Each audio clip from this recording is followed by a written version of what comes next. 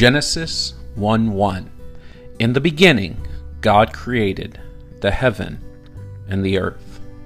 I believe God is a God of beginnings. And I thought for episode 1 of In Amen that we need to look a little bit about the beginnings of the person who's talking to you. My name is Justin Elwell, and I'm the host of this Bible study podcast. And I want to tell you a little bit about who I am. So I was born on February 3rd, 1985. And so for those of you that can count a lot faster than I can, that makes me 36 years old. And I was born in Indiana, but very quickly, within the first 18 months of my life, moved to West Virginia. And that's where I called home for my upbringing years. I was raised in Morgantown, West Virginia. My dad was a pastor, which makes me a preacher's kid. He pastored the Emmanuel Baptist Church in Morgantown, West Virginia for 14 years and 9 months, most of my upbringing, and a big WVU fan, go Mountaineers, and that's how I grew up. And I grew up in church, really from the time that I was 7 days old, I believe was the first time that my mom took me to church, kicking and screaming, I'm sure. And from that time until this, I have had the privilege to always have a life that included attending church. Many times a week. We would go to church on Sunday morning. We'd go back to church on Sunday night. There'd be a visitation on Tuesday night that I would go to sometimes when I was growing up, sometimes forced to go. I'd go to church on Wednesday night. I'd go to church on Thursday. There'd be another visitation on Friday. When I was in the teen group, they'd have teen activity on Saturday. There'd be bus visitation, and I was there.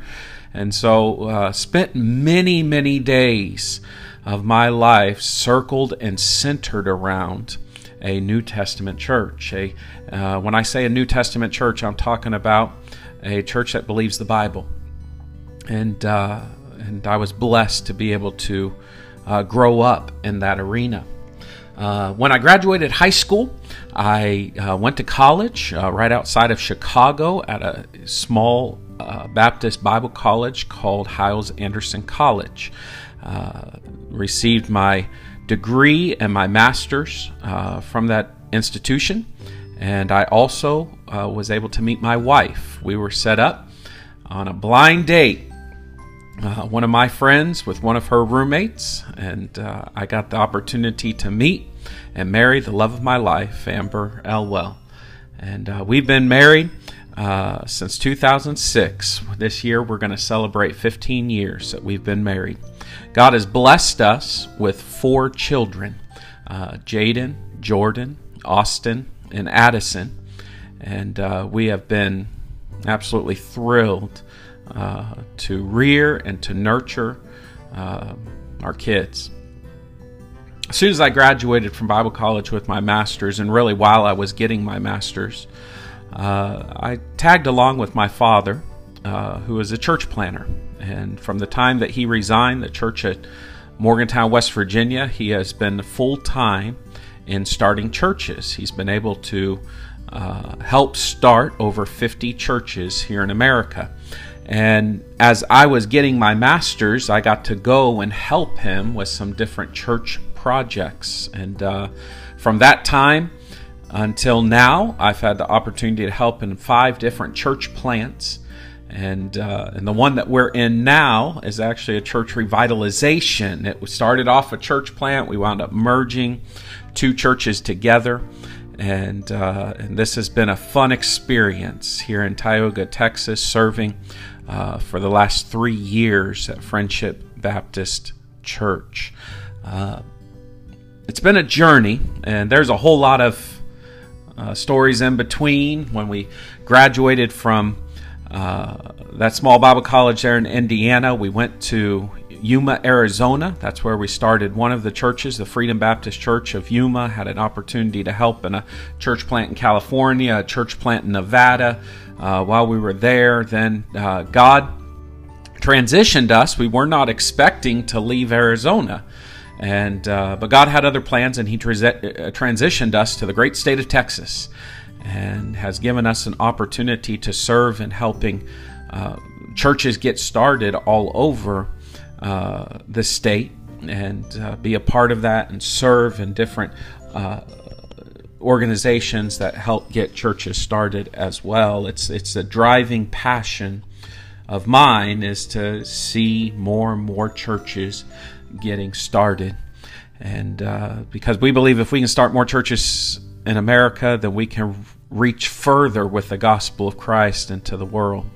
And so we try and do a dual purpose, get churches started here so that we can get further into the world with the gospel story.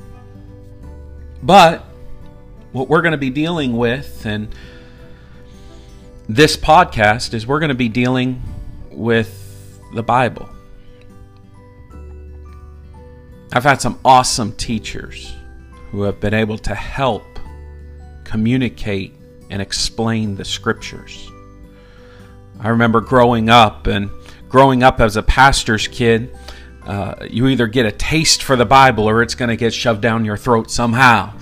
You can't go to church as much as I've gone to church without either enjoying the process of the Bible and knowing the Bible, or growing to resent everything about the Bible. I was privileged to grow up in a home in which I had a father who not only preached from the pulpit, but he also communicated the scriptures to his family. And I thought that was amazing. Now, growing up and seeing how different people lived and how their upbringing was, I feel I was very blessed to have a dad who would take the time to explain the scriptures to me and my sisters. Not only did he explain the scriptures, he challenged me with the scriptures. Many times, I remember in Bible class at our Christian school we had out of our church, my 7th grade class, him walking through the doors and him challenging us on a doctrine that we believe, that he gave us a scripture verse that completely obliterated that belief. And he said, show me why you're right and the Bible's wrong, or show me why you're confused and the Bible's right, but something's missing. And we had to, I remember me and about 15 different classmates were sitting there with our Bibles open, kind of dumbfounded, trying to search the scriptures to prove a doctrine that he taught us before, and then challenging us with it. And he said, the Bible is absolutely true, but you're sometimes not going to be able to realize what it says on the first pass. We are called to study to show thyself approved unto God, a workman that needeth not be ashamed, rightly dividing the word of truth. It is so important for us to get into the Word of God. And really, if you look at it, because I don't just want you to get into the Word of God as a professor teaching a college-level academic class, although we'll deal with subjects that will be somewhat academic. I want you to grow to love the one who shared these precious words with us.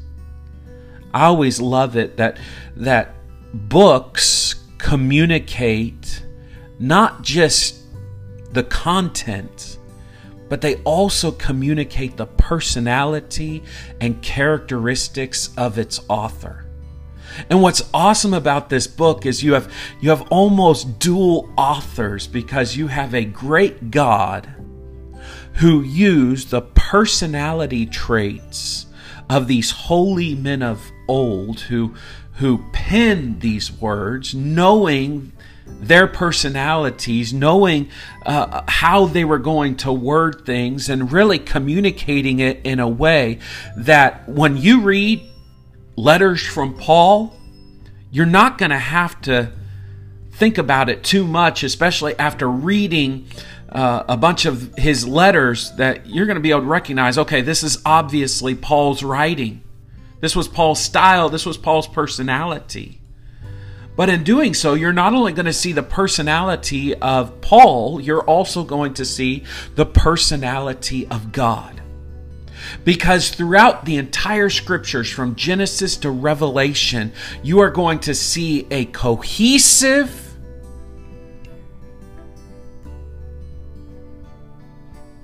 like that, thread,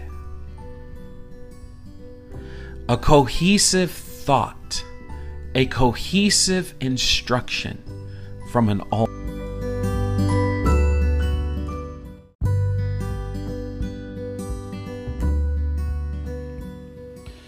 For the next couple of episodes, we're going to be looking at the Sermon on the Mount, and specifically the Beatitudes. This is a sermon series that right now I'm right in the middle of, but you're going to start it over the next 7 weeks as we look at what God says it takes to be happy. It's amazing to me that the very first words out of the Lord Jesus Christ in his very first recorded message is the word blessed. Because Jesus understands that each and every one of us, more than anything else in our lives, want to be blessed, want to be happy, but not just happy, but a fulfilling happiness, a bone-deep happiness, a happiness that isn't based off of where we live or economics or how much money's in our bank account, but a happiness that comes from the inside and really just is the kind of a happiness that we so desire. A happiness in knowing that what we're doing is what we were created to do. That who we are is who we were created to be. That is the kind of happiness that the Lord Jesus Christ tells us how we can have right there in the Beatitudes. So come on out next week, episode 2 of the Beatitudes.